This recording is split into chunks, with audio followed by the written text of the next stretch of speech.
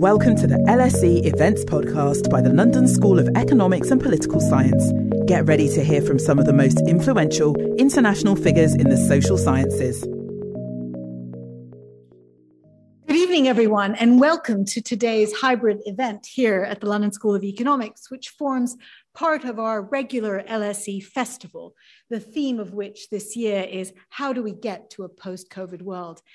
It is so nice to see you all here in person, and hello also to our hybrid audience. We've had to run the festival online for the last 2 years, and it's a real joy to have you here.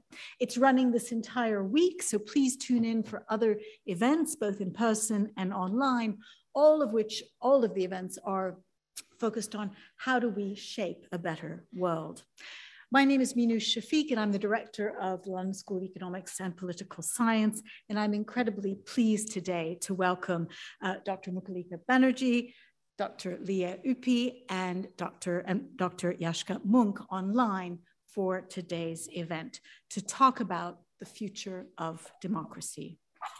Mukhalika Banerjee is an associate professor in the Department of Anthropology at LSE, and her new monograph, Cultivating Democracy, Politics and Citizenship in Agrarian India, was just published last year. Yashka Munk has joined us remotely as a writer, academic, and public speaker, particularly known for his work on the rise of populism and the crisis of liberal democracy. And Leah Ypi is a professor in political theory here at the LSE in the Department of Government and associate professor in philosophy at the Research School of Social Sciences at the Australian National University. Now, most people would agree that democracies are in crisis in many parts of the world, with declining trust in politicians and institutions like parliaments, falling citizen engagement in many parts of the world, a collapse in civic debate based on a common set of facts, and a rise in admiration for authoritarian systems that seem to be able to deliver better for their citizens than democracies. And so today we're going to talk about the future of democracy as a political system, and particularly explore the importance of values and institutions to underpin our democracies. We have a fantastic panel. They're each going to speak for about 10 or 15 minutes, and then we will open it up to questions from the audience in the room, as well as people online. Just some practicalities. For those of you who are using Twitter, the hashtag for today's event is hashtag LSE Festival. I'll ask those in the room to put their phones on silent. We also plan to record this and make this available as a podcast. There'll be a chance to ask questions at the end. There'll be microphones roving in the audience here, and then I'll turn to Maddie, who will give me questions from those online who can use the Q&A function. And we'll try and get to as many questions as we can. So we're going to start the evening with Leah, and then we will turn to Yashka, and then we will close with Mukhalika. Over to you. Great. Thank you very much, everyone, for being here. So what I'm going to do in the next 15 minutes is to try and talk first about the ideal of democracy as we know it from history of political thought, from history, from philosophers reflecting on why we need democracy, and then to try and connect democracy to freedom and reflect to the extent to which democracy and freedom are present in contemporary world. And my thesis is that they are not, and that in fact the reason for why we don't have either democracy or freedom is liberal capitalism. So this is what I'm going to say in the next 15 minutes. But I'm going to start with a sentence from a very famous text in the history of political thought, which is Rousseau's Social Contract, that starts with the sentence, people are free and everywhere they are in chains. This is first line. And the social contract is a key text to explain both the relationship between democracy, protection, and obedience to the state, to ask ourselves, well, why do we obey these laws? Why do we accept the things that states tell us to do? But also, I think that line is a key line to understand recent events and the crisis of contemporary political institutions, from the global pandemic to the current global war. So the crisis of democracy that we are witnessing, I think, has brought to light a kind of curious tension, because on the one hand, it has challenged old globalization theories that have told us for many, many years that the state is dead, that sovereignty is gone as an idea. and have in fact celebrated the end of the state. But on the other hand, it has revealed, I think, the distance from the only conception of sovereignty that is important to make the state an acceptable institution and to make it morally appealing, to legitimize it democratically, which is the notion that we are all equal authors of the laws that we are required to obey. So the modern concept of democracy is based on this very idea. It's what gives legitimation to the institutions that we live under. And it's a very distinctive account of legitimation because it's different from what we experienced in the ancient time, where community norms, for example, were the source of legitimacy, or in the medieval and the early modern period, where people would appeal to the divine right of kings to explain why is it that we have to obey the institutions that we live under. And this modern concept of legitimation is in fact tightly connected to the idea of democracy, which is that we make the laws that we are required to obey. And this conception of making the laws, of equal authorship of the laws that we are required to obey, explains also why in circumstances of emergency, like the one that we have just been through, or like the emergencies that we faced, why is it that the state and the state only can make certain demands on us? If it was a mob, if it was other people, we wouldn't obey these laws. And it also explains why sometimes the state can suspend the freedoms that it guarantees. You remember with the pandemic, the freedom to associate, the freedom to move, the freedom to vote in elections. Most of these freedoms were in fact at one point or other suspended in the name of the emergency, and they were suspended by the state. They were in theory guaranteed in the founding documents, in the legal texts, in the constitution of many modern liberal states, but in fact were restricted or suspended in the name of the pandemic emergency. And the idea was there that there was a higher order threat to our community life that required individuals to make sacrifices to these freedoms that they had always lived under in the name of a collective responsibility that we all had to take and to face and to take forward together. So we had to accept to sacrifice part of our individual freedom so that everyone's life could be protected. Now, so we have seen a kind of return to sovereignty in practice, and we have also seen why this democratic idea of legitimacy and democratic idea of sovereignty matters in theory, because it was in the name of that democratic sovereignty that these emergency measures were taken. But in practice, what we also saw during the pandemic was that, in fact, a lot of this was actually rhetoric, because the pandemic did not affect everyone equally. In principle, we were all authors of the laws that we were required to obey. In principle, the emergency was invoked in the name of everybody to protect everybody.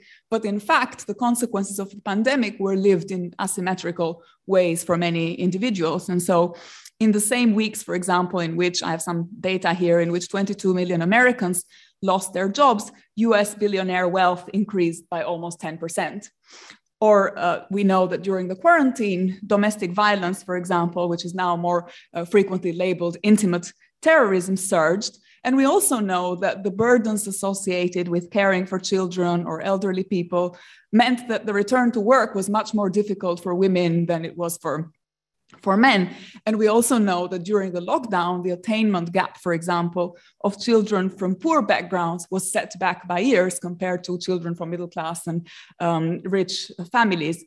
We also know that the long-term psychological consequences of the crisis, including anxiety and depression, affected most strongly poor people, and that what it would take to bring those people to a state of mental health would be much difficult to achieve than for others. And I'm not even going to go into the international aspects of the asymmetries that the global pandemic revealed, which have to do with access to vaccines in different parts of the world. We know how it was much easier for some states to produce and to hoard vaccines for themselves and their populations, but not so much for others.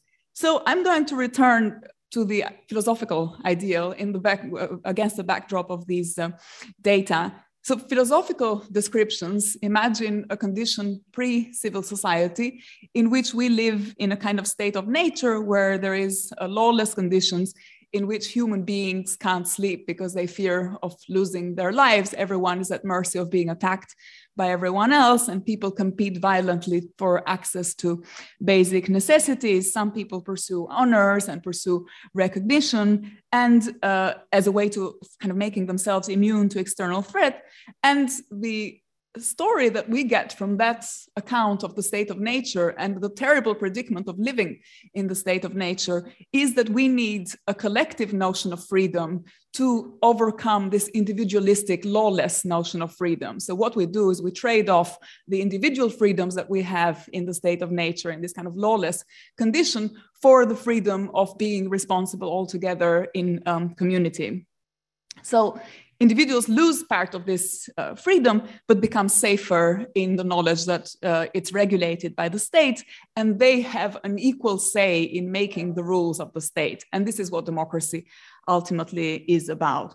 So the challenge, as Rousseau put it, the challenge of modernity, which this conception of collective freedom seems to answer to, is how to find a society in which people, while associating with others, remain as free as they were before. And the response is, well, we do that because we have democratic legitimacy. So freedom then is not the freedom of the state of nature, is not the freedom of the individuals to do whatever they like, but it's the freedom of a social condition. It's a freedom that we create through institutions that allow human beings to express this kind of social nature.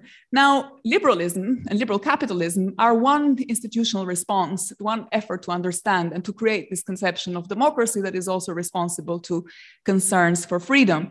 But I think liberal capitalist institutions, and also to some extent liberal political theories, have failed at three levels to do this, to bring together in a productive way freedom and democracy.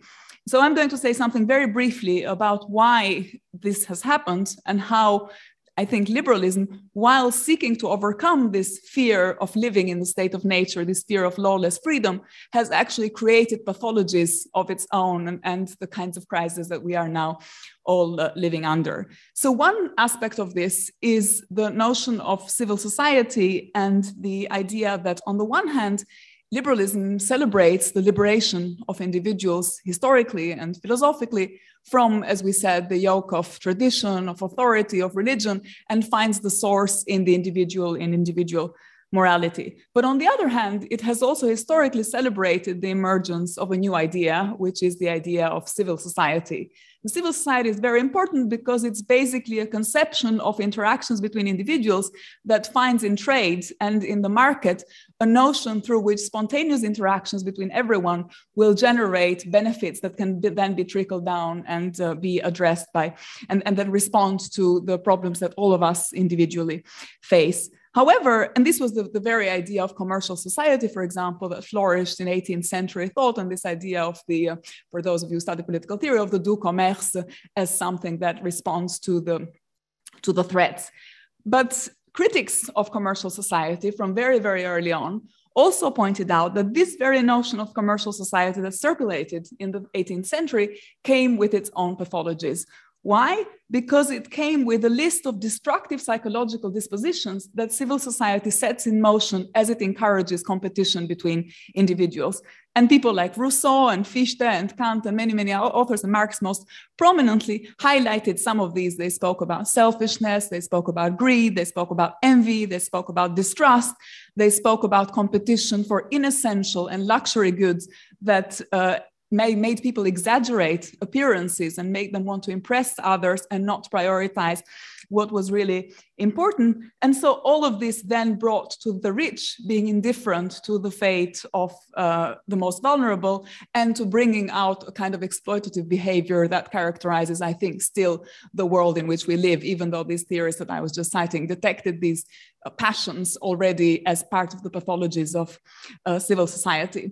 The second aspect that makes liberalism very, very difficult is the relationship between economic theory and the theory of the state. So a lot of early critics of liberalism observed that on the one hand, liberals celebrated civil society and commercial society, but on the other hand, they also needed the state to guarantee its functioning. So liberals credited themselves with the invention of human rights and the universal ideal of citizenship that we celebrated through the French and the American revolutions. And they credited themselves with the end of corporate representation and the destruction of authority. But this universal idea was constantly threatened by the conflict between the demands of commercial society on the one hand and what the state was able to provide on the other hand. So on the one hand, the state is necessary to guarantee private property and the kinds of rights and obligations that enable commercial society to function. On the other hand, the state doesn't have revenues of its own. It needs to tax citizens in order to provide for these basic necessities and has to rely on resources that markets allocate. And that makes the predicament very difficult to respond. So these elements are all, I think, speak to the more general question concerning a kind of liberal understanding of freedom and its relationship to power. On the one hand, liberals seek to limit power of the state, of religious authorities, of any form of collective organization that threatens individual freedom. But in its efforts to disperse power, liberalism generates its own distinctive power structures, its own set of efforts of fears, and its own kinds of unfreedom. And the problem is that liberal structures are anonymized, and rather than personal, they're kind of spontaneous. They're not planned. Nobody intends to do anything. Nobody intends to be exploitative. Nobody intends to harm other people. But what happens is that the psychological attitudes that come with that package end up consolidating and breeding selfishness and indifference. And so it's not about outright aggression. It's about the failures of doing certain things. So liberal society, I want to suggest, is a society that is not free from fear. In some ways, it's worse than the state of nature, because in the state of nature, powerlessness is evenly distributed.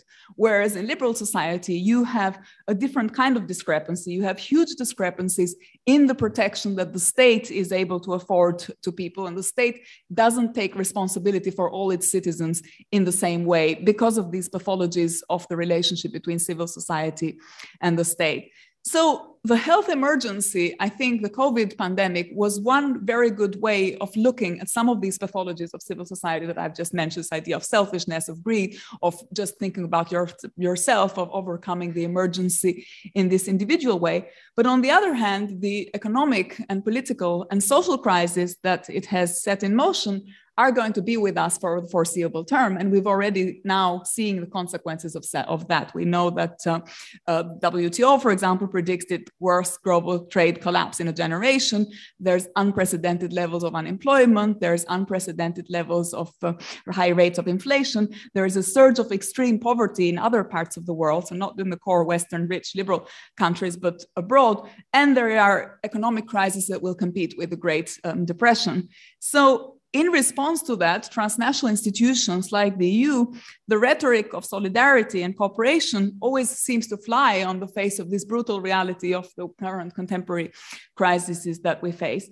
And so I think to remedy a crisis that seems to me a crisis of the system and a crisis of these proportions, we need to ask fundamental questions about the model around which states have built their social relations in the market, in the workplace, in the household, in educational institutions, in politics, and in the justice system. So this is a crisis with roots in historical injustices that get consolidated in the current systems and structures of power that continue to benefit from those historical injustices. But it's a crisis also of liberal legitimacy. And when that is the case, if it's a case that it's a crisis of the system and it's a crisis of legitimacy, there can't be democratic fixes that don't come with a change of vision. You can have elections, you can have parties that campaign on the old platforms, you can continue to have rotation in office, but so long as the political parties that we have, the forces that exist, don't really depart from the past, from the models of the past, they risk repeating the errors of what led to the current crisis. And we risk losing large chunks of the electorate as we are doing. We see that people's rates of participation in elections are increasingly lower. Why? Because they don't believe in democracy. And they don't believe in democracy, I think, for good reasons. So just to wrap up, the threat to our civil condition is not just the kind of crisis that we have faced, but the condition of permanent emergency that we are about to enter into. the management of the pandemic, as I said, has kind of set a precedent for this unprecedented concentration of power in the hands of a few scientific experts or data controlling agencies or economic and political elites that continue to rely on the authority of the state to ask for everyone to obey the law, but in the end use that authority to provide services only to some and to give benefits only to some. And if we don't change the model in which we live, all of us, in a more radical egalitarian direction, the relationship to the state that these handlement of the emergencies enables is going to completely break down. So the state will lose its authority and representative democracy will lose its function as the mechanism that makes that authority accountable to its citizens, because politics will continue to channel just the voice of the strongest, the people who have data or money or a combination of all of these things, and the state will end up being an agency that just has the monopoly of power but doesn't have legitimate authority. So I conclude by going back to Rousseau. He wrote that man is born free, men and women are born free, but everywhere are in chains. And the social contract wasn't just supposed to explain why the state fails, but also how it could be justified. And Rousseau gave us one solution, which was democracy. Democracy requires eliminating inequalities of wealth and power with roots in both historical and structural injustices. And it also requires and demands of us to turn the state from a vehicle of domination into one of emancipation. And I think in the 21st century, we may not be as far from the ideal of democracy as Rousseau was, but I don't think we're that close either. Okay. Thank you. Thank you, Leah. There's many big issues which we will come back to. Let me now turn to Jaska Munk. Jaska, you are large and on screens around this room. So it's very nice to see you. Thank you for joining us, and I will hand over to you. Well, thank you very much for having me. I'm very sorry not to be able to be in London in person. I thankfully cannot see myself, but it's reassuring to learn that I'm towering over all of you. I hope it's not too creepy.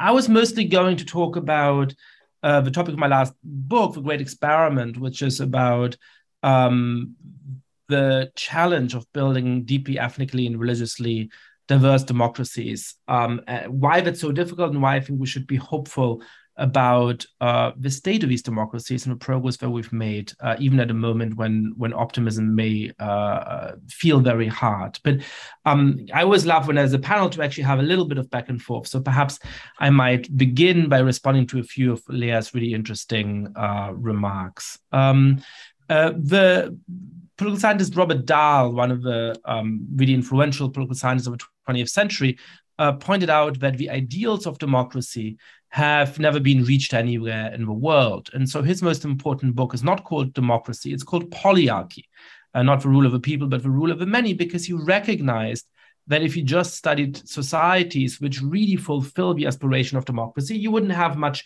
to study empirically. And so he chose to focus his work on what he called polyarchies. I think the recognition that there is democratic ideals and liberal ideals to which we've never fully lived up to in the world is a very important one. It is one of the reasons that I, as a convinced philosophical liberal, don't think of this philosophy as mostly conservative philosophy. There are some important things in the world, in the current shape of the world, in the current shape of countries like the United Kingdom that I do want to preserve. But there are also very important ways in which I want to bring every country in the world, including those that are most democratic and most liberal, closer into alliance, closer into fusion with the vision of a world that liberals have set out for a very long time. Nevertheless, I do think that we need to save ourselves from a kind of nihilism, because there are also very important distinctions in the state of different countries around the world today. And I think when you get into saying, we don't live in a democracy at all, we're not free at all, you lose a very important contrast between the state of the United Kingdom today, for example, and the state of Russia, and the state of China, and the state of Venezuela, and the state of so many other countries in the world where people are excluded from having a say in their own societies, excluded from government, and the subject of the most terrible forms of tyranny and oppression in ways that I think do put into relief the ways in which, yes, we are free and yes, we are democratic, even if not perfectly so. We can come together at this wonderful festival and say what we want about Boris Johnson without any fear of going to jail. We can vote at the next election, and perhaps we might be sad that not enough of our fellow citizens agree with the party we vote for, or that we might not have as many choices for who to vote for as we might wish. But that is very different from being in Shanghai today, fearing that the government might come and put you into some kind of indefinite quarantine on an irrational basis without even having a way to legitimately protest this. And so I just wanted to start by driving home that philosophical aspiration is wonderful and we should all have it, and I have it. Criticizing our societies, showing the ways in which we're falling short of the ideals is very important.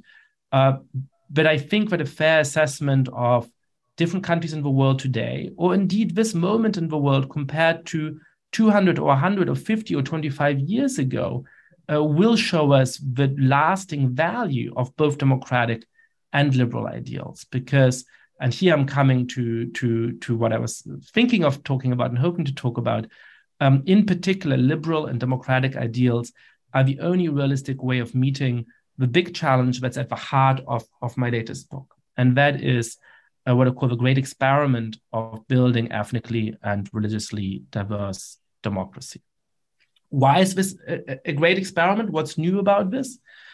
This has two reasons. The first is that many democracies in the world, like Germany, where I grew up, were very homogeneous at the time when the democratic institutions took hold. Indeed, I don't believe that it's a coincidence that German democracy took hold after World War II at a time where, because of the crimes and the wars and the genocides and the expulsions of the first half of the 20th century, the country had become more homogeneous than it had been at any time in recent history.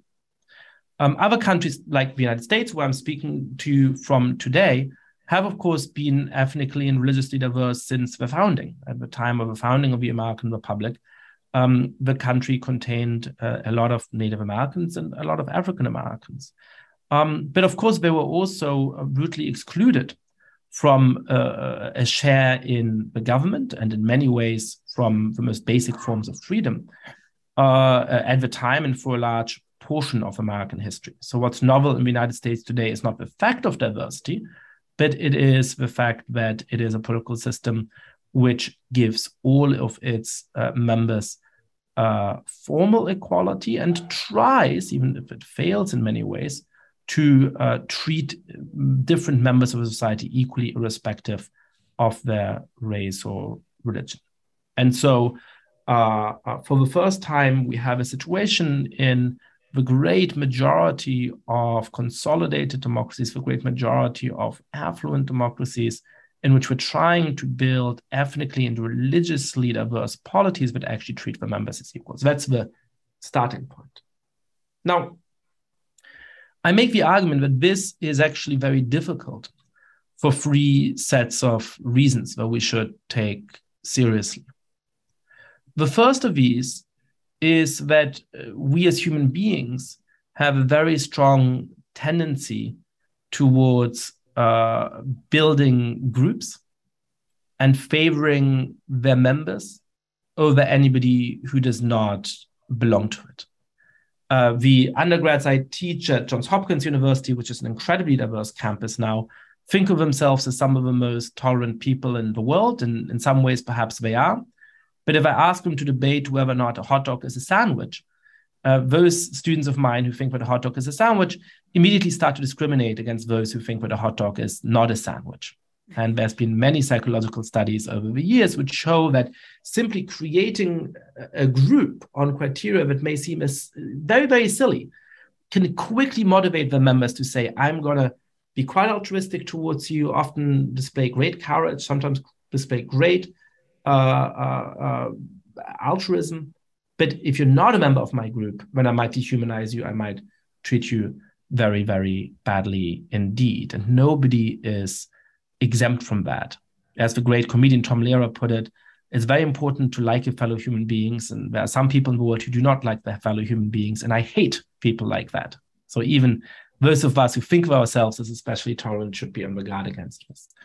The second and obvious point is that when you look at history, most of the time, the way in which this instinct towards in-group favoritism has played out has not been along seemingly silly lines, like whether or not you think that a hot dog is a sandwich, but rather along the lines of a scriptive identity that keep cropping up again and again in different ways in human history, along the lines of religion, along the lines of ethnicity, along the lines of so-called race, along the lines of linguistic or ethnic or national communities. Not every crime in human history was committed along one of those lines, but when you look at the pages of the saddest history books, many of them are concerned with these basic forms of ascriptive identity. And so we see that they have a special power to motivate human beings and often to motivate them to do very, very bad things. And the third reason why it's hard to build diverse democracies has to do, ironically, with the institutions of democracy. When you look at some of the best examples of relatively tolerant, diverse societies, from Baghdad in the 9th century to Vienna in the 19th century, they often actually came in multinational empires. And the reason for that is that when you don't have any political power and you have to trust the monarch to have some form of toleration towards you, then it doesn't particularly matter if another group has more population growth than you do. Because if you used to be in the majority, now some other group is in the majority, it doesn't actually transform your political fate. You had no power yesterday, you had no power today. As long as you continue to trust the monarch, it is sort of okay. But it's obviously a deeply imperfect solution. In a democracy, you're always looking for electoral majorities. And so it's much more tempting to say, well, we used to be in the majority. Suddenly you over there are having more kids, or there's more people coming to the society who look like you rather than me, or who have the same faith as you rather than as me.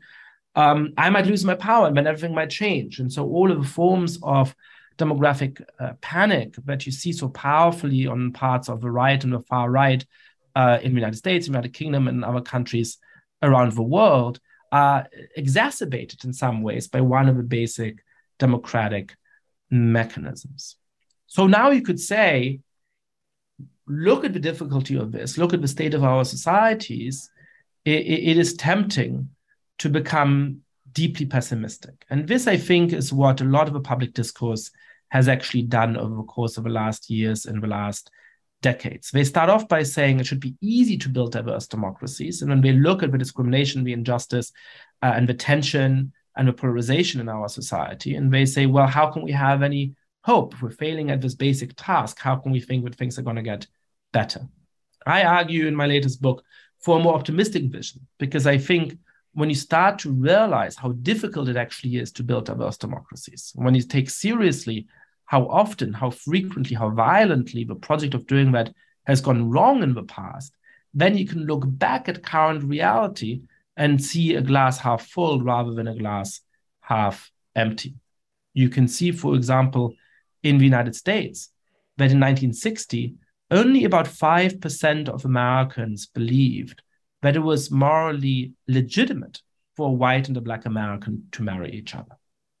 Today, this has flipped exactly. So only about 5% of Americans now believe that it is morally illegitimate for a white and a Black American to marry each other. And we know that this is a transformation that's happening in the heart of actual society, because the share of interracial babies in the United States has gone up from about 1 in 33 to about 1 in 6. That is a fundamental transformation. We see it in much of Europe in the debate about immigration. I think there's a weird confluence of pessimisms on the right and the left when it comes to questions of immigration, where some people on the far right in particular insinuate that immigrants who are coming to countries like the United Kingdom or Germany or the United States today aren't succeeding in integrating or in rising the socioeconomic ranks because there's supposedly something inferior about them. the left rightly, and the mainstream, many of my friends and colleagues rightly reject that attribution of blame, but actually echo the basic factual findings, saying that because of the extent of racism and discrimination, immigrants who are coming into these societies today from Asia and Africa and other places cannot succeed. But the empirical evidence is actually much more optimistic than either of these stories suggests. We see throughout Europe that the children, the grandchildren of immigrants actually have a higher likelihood of gaining a lovely degree from the LSE, for example, or from another leading university in the United Kingdom, or of earning much higher wages than the children or grandchildren of similarly situated non-immigrants.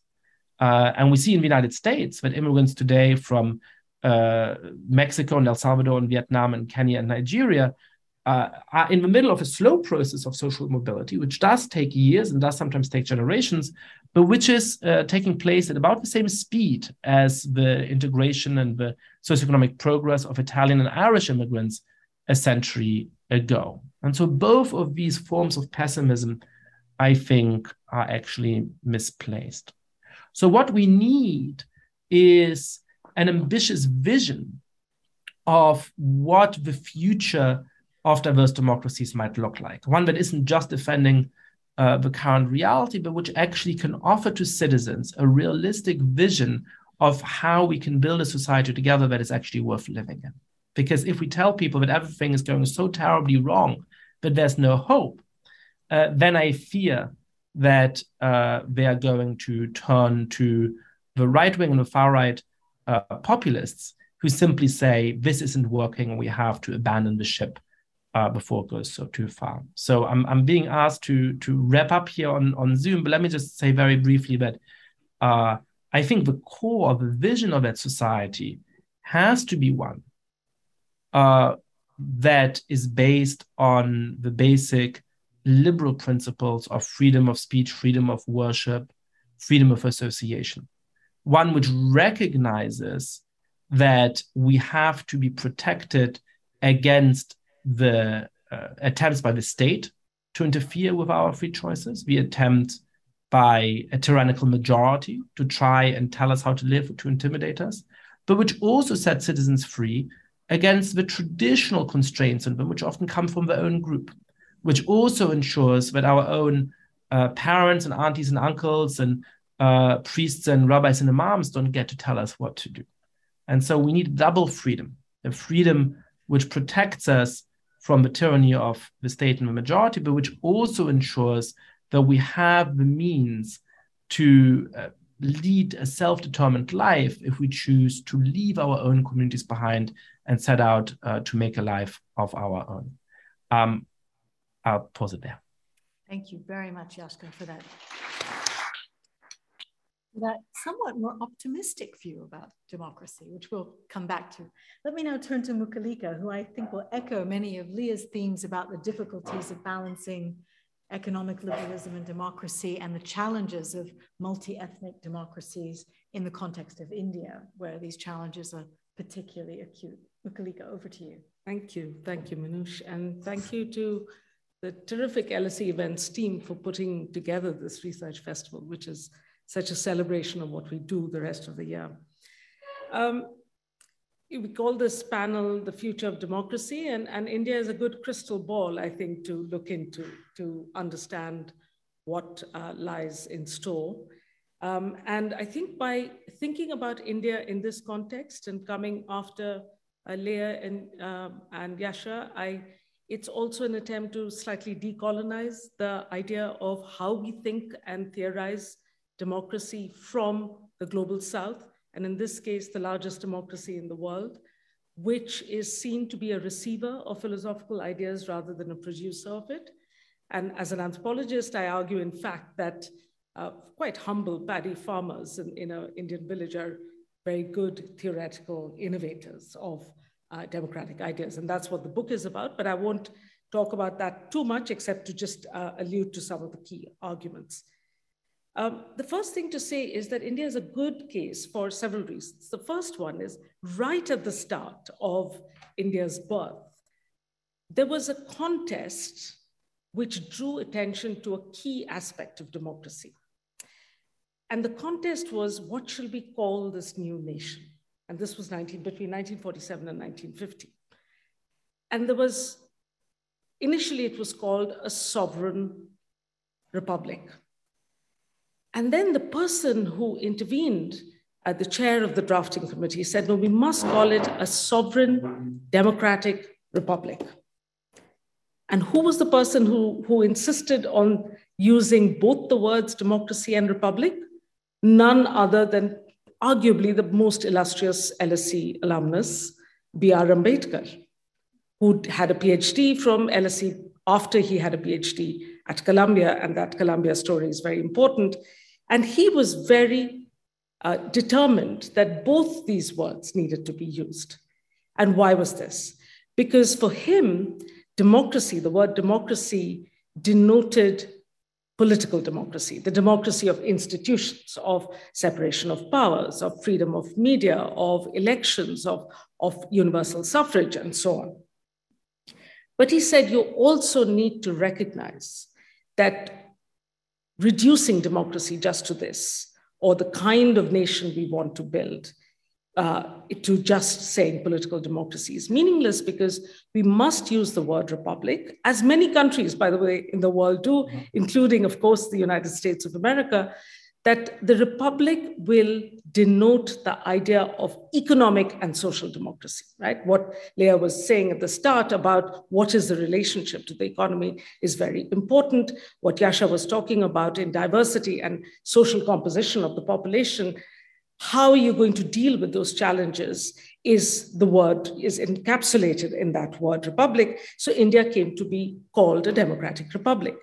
And I draw attention to this because this highlights and draws our attention to a very key aspect of how we think about democracy, which is that it is definitely a composite both of institutions and democratic culture. So political democracy is about institutions, which are absolutely key, but we also need to live as Democrats in society. And so it's much more about horizontal relationships between citizens. It's not about verticality, who you're electing, representation, but how you live together. Now, for Ambedkar, these ideas were coming as much from Jyotirao Phule, a Dalit intellectual of Indian liberalism in the 19th century, who, of course, there was this great tradition of radical liberalism in India that political philosophers have written about in the Indian context, but also Ambedkar's favorite teacher, John Dewey, in Columbia. And for Dewey, very much in that Tocqueville vein, the idea of democracy was about associated living, about how do you live with other people, and that is important. Now, this idea that, one of the big gambles that India took, and Churchill and everybody else did not mince their words in saying what a stupid idea it was for a poor illiterate country. And Churchill should have known. He made sure that he played his role in ensuring that India was poor and illiterate when Britain left. But they thought it was a silly idea that a poor and illiterate country chose to have universal suffrage. And the idea here of universal suffrage was that through participation too, you can have education. So this idea that you have to be educated in order to participate, and therefore poor people somehow don't know what they're doing, was argued against, pushed back against. And of course, Dewey is known for his writings on education, that participation itself led to education. Hi, I'm interrupting this event to tell you about another awesome LSE podcast that we think you'd enjoy. LSE IQ asks social scientists and other experts to answer one intelligent question, like, why do people believe in conspiracy theories? Or, can we afford the super rich? Come check us out. Just search for LSE IQ wherever you get your podcasts. Now, back to the event. In order to create, therefore, democracy in that fulsome sense of both institutions and democratic cultures, you needed what I would call, from the title of my book, I call it cultivating democracy, because it takes a process of continual cultivation. It's what the philosopher Charles Taylor, when he writes about democracy, he says democracy is a Telic project. It is a project that's constantly work in progress. It is always becoming something. There is no room for complacency. So you cannot just insert or implant a set of democratic institutions. And many of us will remember this in the sort of post-Cold War era of democratization of Eastern Europe, that somehow introducing a checklist of institutions was going to turn societies democratic.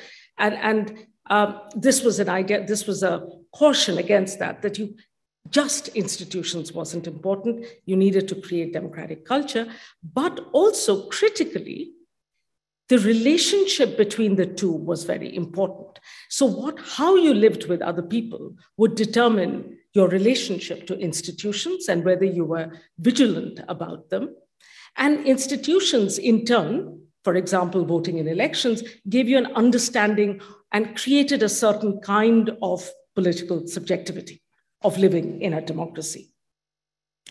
So as an anthropologist studying democracy, what I do, therefore, is not to study elections, but look at what happens in society in between elections.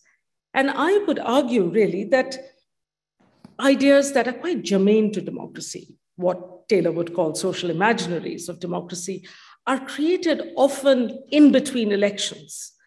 They are created in non-political institutions of the economy, say a harvest, or the festival of Qurbani amongst Muslims. I mean, my fieldwork was in a Muslim village largely and low-caste Hindus. These created ideas of redistribution, of the common good, of inviolate commitment, of accommodation, without which you cannot create democratic cultures. And that's really quite important. So if you were to look at so this is the sort of overall argument of the book that of Cultivating Democracy. If we now look in 2022 at India, of course, and Yasha will recognize this talking about diversity, that India actually was the classic diverse democracy. When India chose to become become a democracy, there was no blueprint it could follow. It had to create its own blueprint. So Indian democracy right from the get-go was entirely unique. It had to make up rules. And in a sense, I think Europe and North America and others need to see what is happening in India to understand how you create diverse democracies. This is what I mean by the crystal ball. Unfortunately, the reason why India is very good to think with is because what we are seeing in India at the moment is that process of degeneration that some call electoral authoritarianism or democratic backsliding. But really, to my mind, it is the very cynical manipulation of that relationship between democratic institutions and democratic culture that I talked about. Because what has happened is until 2014, India was famous for having the best run elections given the scale of the exercise. The electorate is the size of all of North America, Europe, and Australia put together. This electorate in India is larger than that. It's a vast electorate. Given the scale, India did elections very well. So much so that when the UK set up its own electoral commission in 2001, it chose to take advice from the Indian Election Commission because this is something India did well. So post-2014, what has been happening in India is that, of course, the regime in power, which believes in, right and left wing doesn't quite capture it. It is an ideology of majoritarianism, which is essentially non-democratic. The whole point of democracy is that you don't have a majoritarian agenda. It's a bulwark against majoritarianism. But the political party in power, led by the BJP, has a majoritarian political agenda of turning India from this diverse democracy that it is into a Hindu supremacy, a Hindu nation, right? That's what the political ideology of Hindutva is about.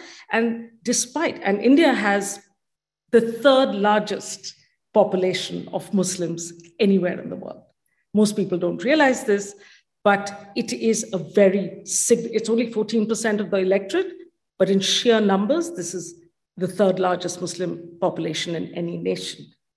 You've got to do something with that. So if you want to turn India into a Hindu majoritarian nation, then essentially you need to dehumanize and reduce that Hindu population to second-class citizenship. And every single day at the moment since 2014, accelerated after 2019 when the BJP came back to power, what we have seen, and today, in today's news, an activist who studied at JNU, a university many of us know well, her home was literally bulldozed to the ground. So talk about, Yasha, you're quite right, we should absolutely not take for granted our right to sit here and criticize the Prime Minister or ask questions of our ministers, of the government, because we know we won't go home to a raised house.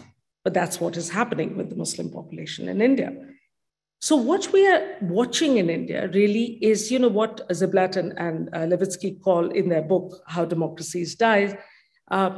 They say, democracies die not because of military coups anymore. They die from the inside. They're eaten up through its own institutions. And this is what we are seeing in India, where elections continue as if they are those famous elections that everybody celebrated. But elections themselves have been hollowed out of meaning. Electoral expenditure has been made opaque. The secret ballot has been compromised. And the Election Commission of India, that much admired public institution, its neutrality has been compromised. So elections in India, so we all, we get excited about elections. We look at vote shares and seat shares and who's winning, it's as if we are doing, we think we are watching a cricket match, but they're playing hockey. And we don't recognize that because it's a game, it's a sport. And that is what the degeneration or the death of democracy looks like. And therefore, and I can't possibly end on such a macabre, dark view of democracy eating itself. So I think it is, what do we see when this happens in democratic culture? That's the story of the institutional rot. But in democratic culture, what we see, the first casualty is civility. Civility disappears. And civility is not about good manners. It's about how you treat people you don't know. How do you, I think the London Underground is a great example of civility. Because people, you don't have to be polite. You don't, if you push somebody and walk past them, you may never see them again, but you don't. And I think public transport introduces norms of civility, and there are other ways to think about it. But civility is very important.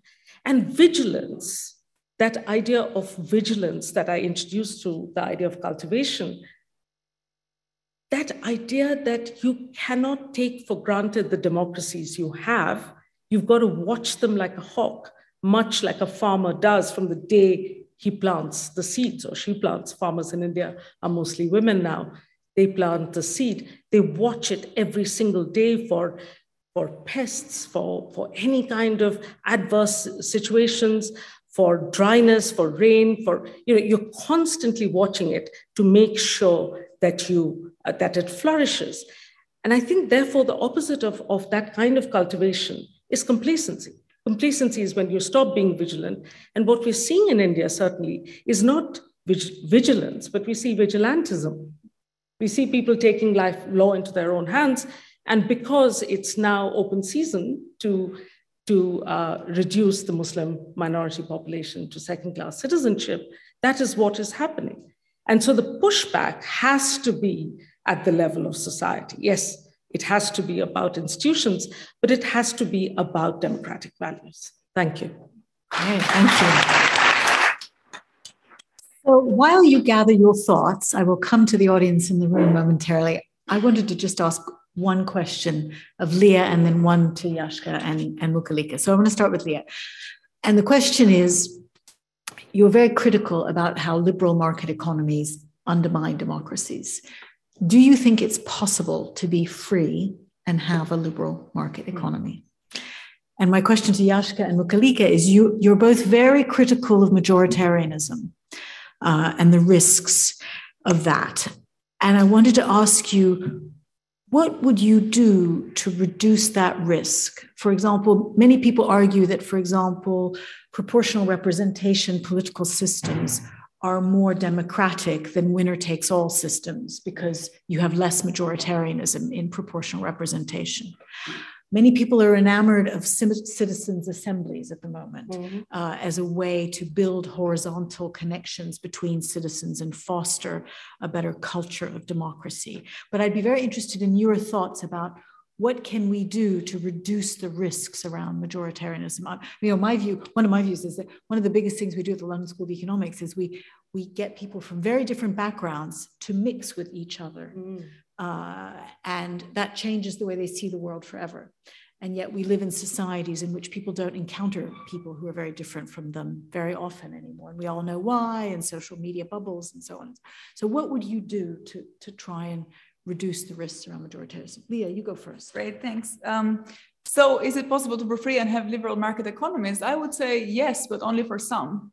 And so within those liberal market economies, for those that control economic power, so within advanced capitalist states, for those who control economic power, and within the globalized system, for those who can make the rules of the international economic order, because there's an asymmetry there as well between how much poor states can shape. For example, again, we've seen it with the COVID-19 pandemic when it comes to patents and property rights. And so it seems to me that, and the term liberal there is perhaps a bit misleading. So what I'm really critical of is capitalism, because I think capitalism is a kind of economic system that encourages asymmetries of economic power that are incompatible with equal freedom. So I think you can have market economies if you have democratically controlled economies, and then you could also have market principles within these democratically controlled economies, because then you have a shelter and a kind of cushion. The state doesn't let, there's more guarantees, there's more economic safeties, which means that then people are not completely disempowered. And so it seems to me that these two things, both at the domestic level and at the international level, are the problem that we have now. And the international level, it's even worse, because you don't have mechanisms of political legitimation that enable you to change the rules of the game. So the rules of the game are really the rules of the rich states who control the markets, who control property rights, who control how you access medicines and so on. Yeah. Okay, thank you. Let me turn to Jashka and then Mukhalika on majoritarianism. Yeah, so, I'm really struck by something that's true in my intellectual milieu, at least in the United States. I think it's less pronounced in Britain, for I've seen aspects of that in the United Kingdom as well. And that is that it has become nearly de rigueur to look down on the majority of the population. To speak about the majority of our fellow citizens as though they were bad human beings, as though they were bigots of various sorts, as though they were incapable of responding to basic moral considerations, incapable to responding to the suffering of our fellow citizens with compassion. And I think often this is a form of in-group favoritism that doesn't see its own nature. It's a form of saying we are the enlightened at great universities with good educations in the big urban centers, and we are the good people, but all these other people are sort of the barbarians at the gate, right? All the people in the heart of the country or away from the capital who, are the so-called uneducated, they're terrible. And the politician says that they love the uneducated. That is the worst strike against them, right?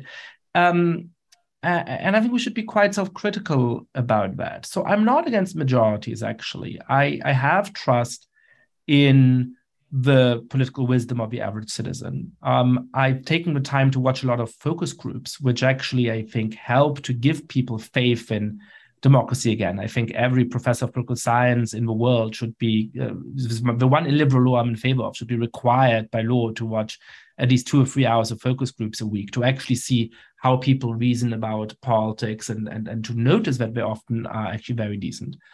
Having said all of that, so actually I'm in favor of more participation. I'm in favor of certain forms of citizen commissions. I'm in favor of politicians actually listening to what the fellow citizens want, rather than saying, if you want that, you must be a bad human being. But there also need to be protections against the majority in crucial areas of human life. So we should have more listening to the will of the majority on a whole set of issues. But of course, if the majority, as Mukulika Banerjee rightly pointed out, is actuated by a form of religious supremacy and says our Muslim fellow citizens shouldn't have the rights to worship freely or to be full citizens of a country, there need to be constitutional guarantees which come to the rescue of that minority. When somebody who may have been elected by a majority is in office and wants to undermine the independence of all kinds of institutions in order to make it impossible for that democratically elected leader to be removed from office by democratic means, as is the case for Narendra Modi, but is also the case of Viktor Orban in Hungary, and as was nearly the case for Donald Trump in the United States and so on, then you have to have counter-majoritarian institutions that step in and say, no, hang on a second, you're going beyond the limits of your legitimate authority, and we need to make sure that the people not only have a right to vote you in, but also a right and an ability to vote you out if they change their mind. So I suppose I would say actually majorities are good. To be a true believer in democracy, I think sociologically, if not logically or philosophically, you have to have some trust in the ability of a majority of citizens to actually reason morally and act in a decent manner. But yes, we absolutely need some institutions that can step in the worst case in order to ensure that we protect the most basic liberal rights of ethnic, religious, and other political and other minorities, and to make sure that we continue to have independent institutions which ensure that a democratically elected leader can be pushed out of office in a democratic manner as well. Majorities and majoritarianism are obviously distinct things. I mean, yes, you need a majority to win a democratic election. But when you win the election, you are representing the interests for all. So you're not there as a representative of that majority. And that is majoritarianism. When you do that, that becomes, so it's not an anti-people ideology to say that you're anti-majoritarianism. And we don't do focus groups here. As anthropologists, we talk to real people all the time. So, you know, our feet are very firmly on the ground as anthropologists thinking about democracy. And I completely agree with you. Like I was saying, you know, I've learned more about how to live with other people who are not like you from paddy farmers in West Bengal.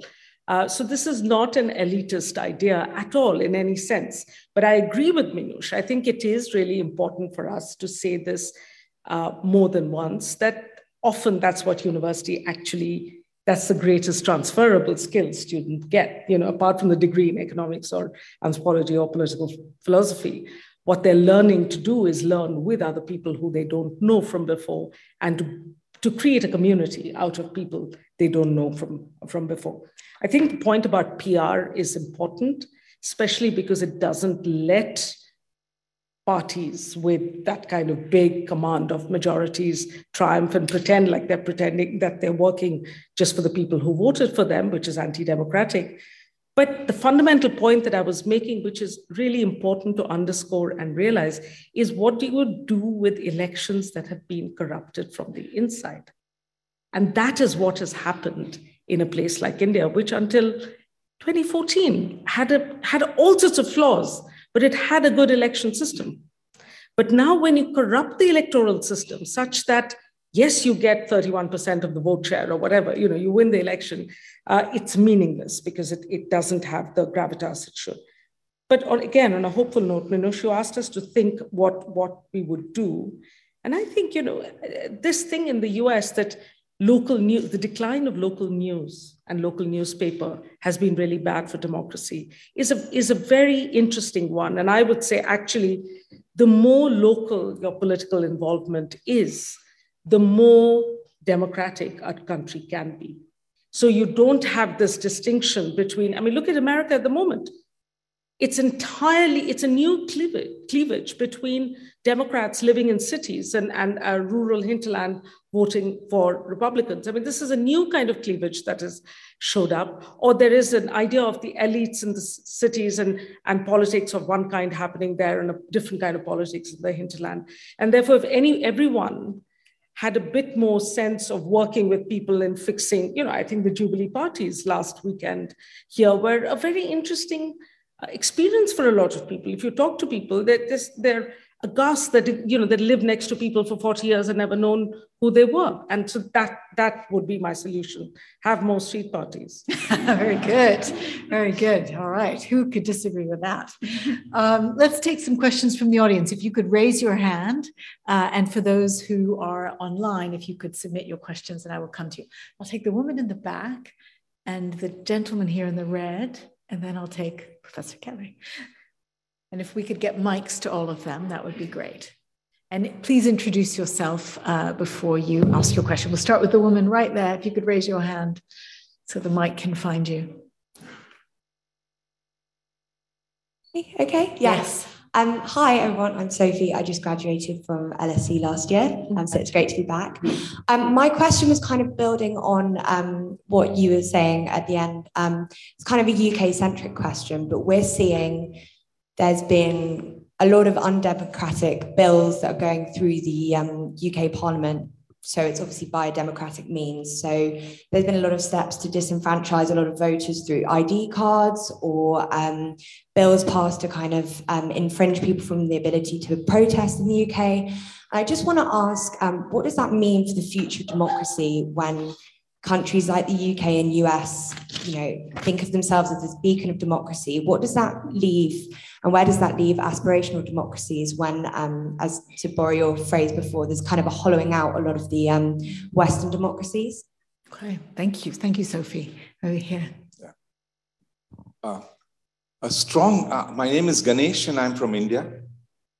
I believe a strong and independent judiciary is absolutely vital for the protection of the future of democracy.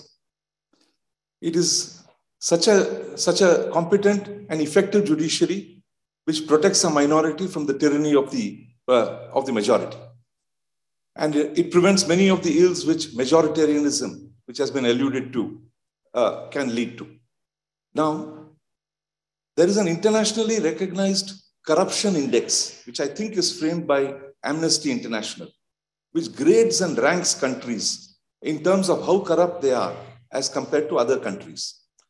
And this corruption index has proved very effective, and it has compelled many an errant regime to set its house in order and clear up its act. I was wondering, could we not have a similar independence of judiciary index framed by recognized worldwide bar associations? Okay. Which I think would also have a very, very salutary effect in ensuring that we have strong, effective, and competent judiciaries.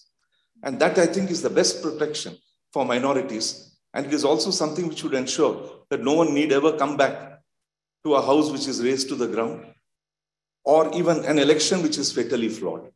Thank you. Thank you, Ganesh. Paul, just here in the front. Two questions. A separate one for Leah, but a question for Mukku and Yashka that comes from Leah's start with Rousseau. For the two of you, Mukku and Yashka, how big can a democracy be before it implodes? I mean, Rousseau would have thought India just way too big to be a democracy. Okay, so the question is, what is the size beyond which you don't get this sort of proximity and sense of common life? Obviously an issue in China. And then for Leah, if the problem is capitalism, who's going to change that and how? Okay. All right. Why don't I start with Yashka? You can take whichever question you like, and then I'll come to Mukku and then Leah.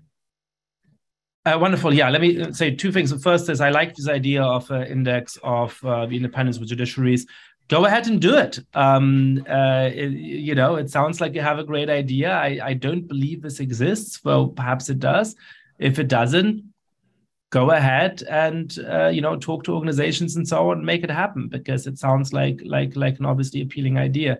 I will say about strong judicial review that it is similar. My view on this is structurally similar to the one about majorities, which is to say that we need very strong courts that are able to step in when fundamental rights are threatened and when the executive really oversteps the boundaries of its legitimate authority. But precisely because of that, we also need to ensure that most areas of our decision-making are in the hands of majorities as interpreted through legislative procedures. So I worry about the way in which the United States, for example, the Supreme Court has slowly encroached on so many areas of public policy that it just becomes a very partisan institution, or at least one that's seen as being very partisan, and precisely has greater difficulty protecting the most fundamental rights and the most fundamental elements of a political system when push comes to shove, because it no longer has that independent authority. So you need strong judicial review, but you also need limited judicial review. And those two things are not mutually contradictory. And then to address Paul's excellent question, well, of course, any democracy in the world, with perhaps the exception of Liechtenstein or something, is too big, according to Jean-Jacques Rousseau. And so, as a Newman American, I would argue back with Federalist Papers number 10, which is that what Rousseau thought the answer was, namely to make a society small and homogeneous enough that you can have the people act in spontaneous concert, is simply an unrealistic aspiration in the modern world. And it's an aspiration which would come at the expense of any genuine form of freedom. And so what we should do instead is to have large democracies which have a sufficient number of different factions that not any one of those factions can hope to dominate the others. Because then they will have to live by shared rules that everybody perhaps dislikes now and again, but can somehow live with. The problem, of course, is when even very large democracies devolve into 2 or 3 factions, and one of those factions thinks that it can rule over the others. So in the United States, that problem is one of political partisanship. What the framers of the Constitution did not reckon with was the rise of the Democratic and the Republican parties, and the hope that the Republican Party in its current state particularly has of simply dominating over that other party, so that effectively we only have 2 factions. And of course, as Mukulika was rightly saying, the danger in India is a religious majority faction, is a politicized form of Hinduism saying we are the majority and we can act against the other salient faction of Muslims in order to enforce our rights. So I think it's not a question of size, it's a question of how do you stop the multiplicity of democratic society collapsing into 2 or 3 factions. That's when it becomes dangerous. Okay. Thank you.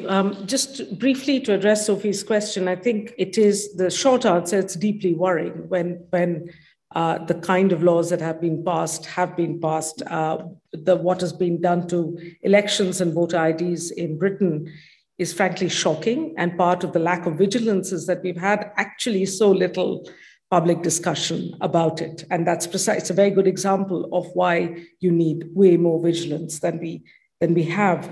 On the judiciary index, well, actually, it kind of is present. It's not there as a separate index, but it's part of the Varieties of Democracy Index. There are lots of barometers that measure countries' democratic credentials, and the independence of the judiciary is one of them.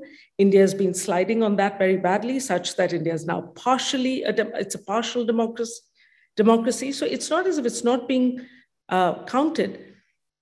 Our challenge is not, we know that there is a corruption. Our challenge is a new kind of politics where the Indian government now turns around and says, who is Sweden or the United States or Britain to tell us what is democracy and what we can do about it? Who are they to rank us? That is the kind of atavistic chauvinism that you have in that kind of Hindutva ideology. So my riposte to that would be, fine, don't measure them by other people. Indians should measure the performance of the judiciary by its own record. When it is independent and when it's not, it should measure the Prime Minister's office's transparency by when Prime Ministers used to take press conferences versus for the last 8 years when they haven't, and so on. So that's the thing. Now, Paul's question, it's such an interesting question, actually, of scale, and is democracy limited by scale? And India, again, is the perfect petri dish to examine this question. And I think that is exactly the challenge that the founders had. And therefore, the model of political federalism that was designed and the 3 tiers of democracy that evolved to the third tier of local government and street party level kind of democracy happened only with the 73rd and 74th amendments much later in the 80s. But that's what it exists. So there are 3 tiers of democracy, not just one. And this is true here too. The flaw in it, the reason why I think it has been so problematic and has been corrupted and hollowed out so easily is because, and this is more Minouche's field, that the design flaw was there wasn't fiscal federalism. So there's fiscal centralization and political federalism. So you can't gather taxes. So if you look at Tim Besley's work on taxation, and my new research is on this topic on taxation versus voting kind of thing, Besley would argue that the more tax you pay, the more income tax you pay, the more accountable you can hold governments, it's good for democracy and so on. In a place like India, there's more indirect taxes than direct taxes, which in itself is regressive. And people you vote for are not people who can tax you. So local governments just can't, and these are political reasons why they don't. So scale is not in itself an issue. It is how you manage centralization and decentralization. Thank you.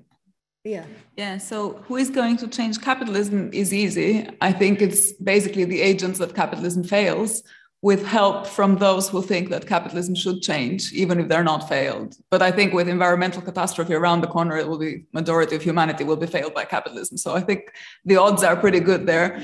Whereas on how, I think it's a more complicated question because it really is about levels of decision making. So my first gut answer would be that it's contextual and that there is no one size fits all because it depends on what political resources the states have. And I used to think this, but I think that's actually now no longer enough. I think there also needs to be international coordinated action between states. So it's not enough to just say change needs to happen domestically and in awareness of local norms and that these things are culturally and politically specific, because I think there really needs to be a push globally to change things as well. Right, thank you. I'd like to take a couple of questions from online. So Maddie, if you could give me a couple. And you probably need a mic, so maybe we'll give you a mic to be able to give us those questions. I'm sorry, I'm going to run a few minutes over if you don't mind, but I think the conversation is worth it.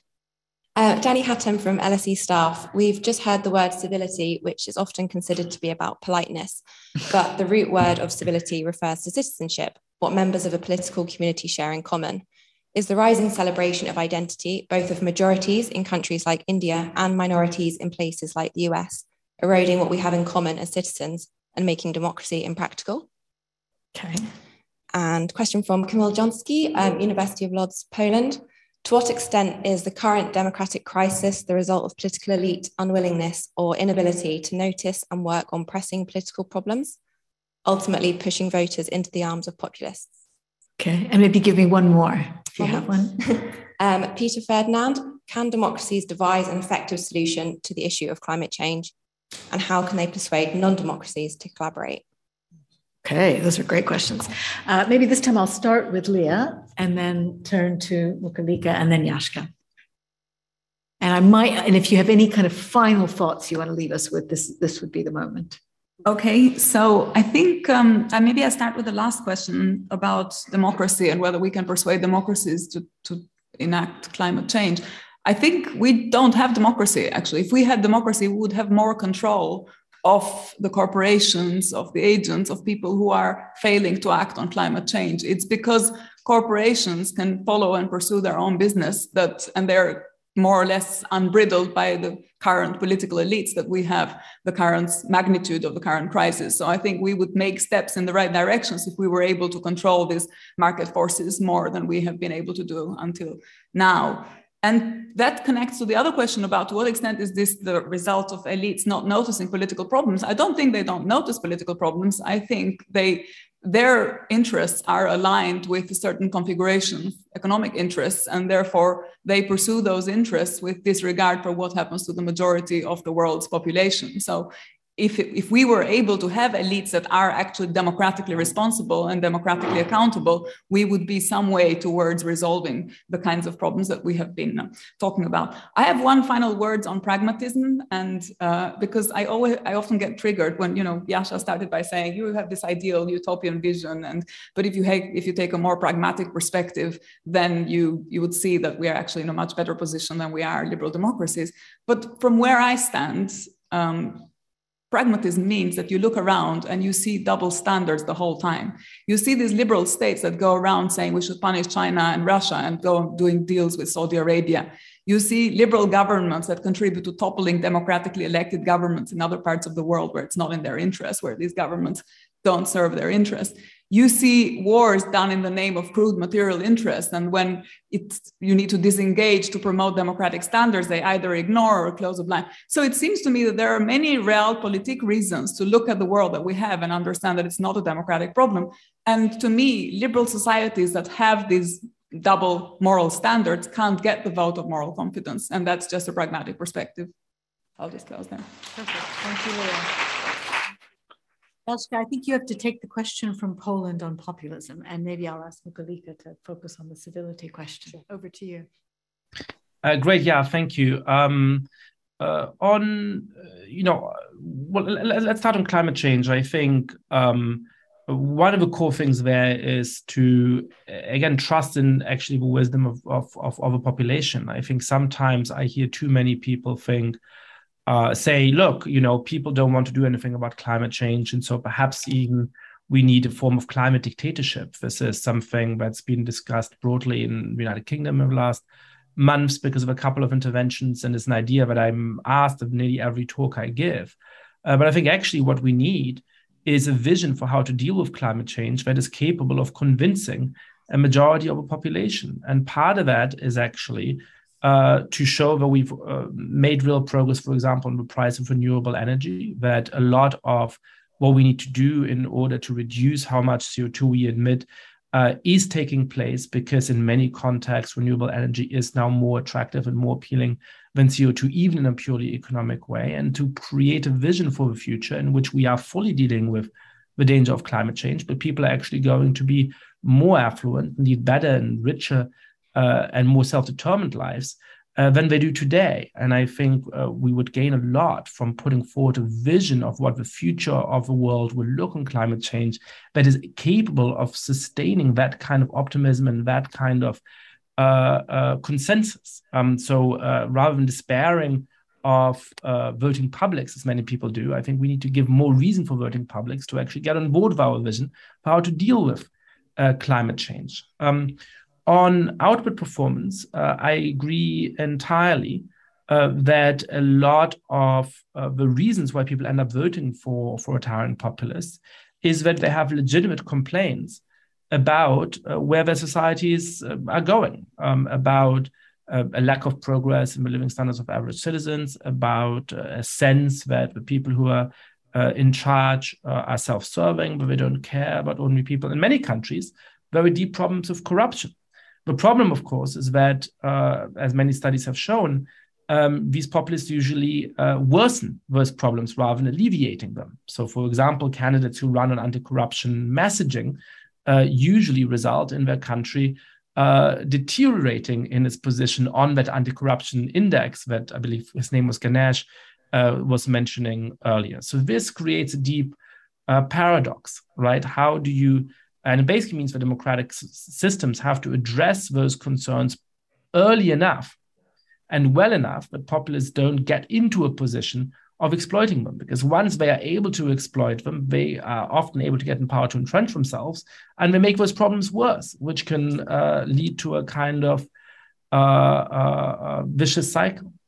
And then finally, very briefly on the question of citizenship and civility, I think it is important for us to have a common sense of citizenship. And in my last book, I even defend a form of inclusive patriotism, because I think that, and I don't think that that's in contrast to human groupishness, right? In diverse societies, given human nature, we will always have people give great importance to the religious and cultural and national and perhaps ethnic groups to which they belong. That's something that we might welcome, or it's something we might lament, but it's a reality of our society. What's really important is that on top of that, we also have a level at which we actually see that we have something in common. But we also have a set of ideas and symbols and values and perhaps cultural practices which make us say, hey, it's fine that you're a member of this group, I'm a member of that group. But in a different way of looking at it, we are both British, or we're both American, or both Indian. And that means that we can sustain a genuine form of solidarity with each other. So that's what I would recommend. Thank you. So I think those two questions can be linked very nicely on civility and climate change, because solving or addressing climate change requires civility. And I think it's absolutely right. As I was saying, civility is not just about holding open doors for people. It's about learning to work with people whom you don't know, and to learn to accommodate and compromise and associate in a way that it's possible to pull together. It is in that very Arendtian sense of being political, of coming together in action, of learning to work with others. And in order to do that, civility is actually, I would think, quite an important part of being able to do that. Now, with climate change, you're getting, therefore, new cleavages on the international order forming. But one thing that we know is that climate change is that kind of larger public common good that is not about self-interest only. It is about literally the future of the planet. So you have to learn to suppress individual desires to pull along with others, to work together, to create and to feel solidarity. And citizens' assemblies, which you mentioned before, are very interesting innovations, because it's first learning to be civil and working with other people. It's like taking public transport, but it's also having to educate yourself and learning up the science, learning to ask and answer the questions that people ask you when you try to persuade them to recycle or fly less or whatever. And I think one of the very interesting things that have been appearing in writings is that part of the education is learning that the cleavages are in fact not about democracies versus non-democracies. They are about post-colonial societies versus Euro-America. It's about looking at who has catching up to do in meeting their targets. Why does coal continue to be used in certain parts of the world? And therefore, it is not about China versus the rest, for instance. It is about asking tough questions of wealthy societies, much in the way that the pandemic, I think, raised those questions. And they have to be done with civility. Thank you. So I wanted to thank our wonderful panel for this event on what I believe is the first day of our LSE Festival. I also just wanted to note, this is the first such event we've held in this space, in this new building. And I hope you noticed that the building is transparent, that it's open to the world, and these events are all open to the public. And it is, I think, a little bit of a contribution by us at the LSE to build a democratic culture and a culture of civility and bringing people together to talk about issues that really matter. So I'm very grateful to you as the audience, those who are present and those who are online, for joining this conversation. And wanted to also mention that copies of Yashka's book, Leah's book, and Mukhalika's book are all available if you're interested in learning more. And I believe Leah's signing her book as well, if you wanted a signed copy, and I'm sure Mukhalika would sign some books as well. And there is also a reception. So please join us for a drink and to carry on the conversation. And please help me give one more round of applause to our fantastic panelists. Thank you. Thank you for listening. You can subscribe to the LSE Events podcast on your favourite podcast app and help other listeners discover us by leaving a review. Visit lse.ac.uk/events to find out what's on next. We hope you join us at another LSE event soon.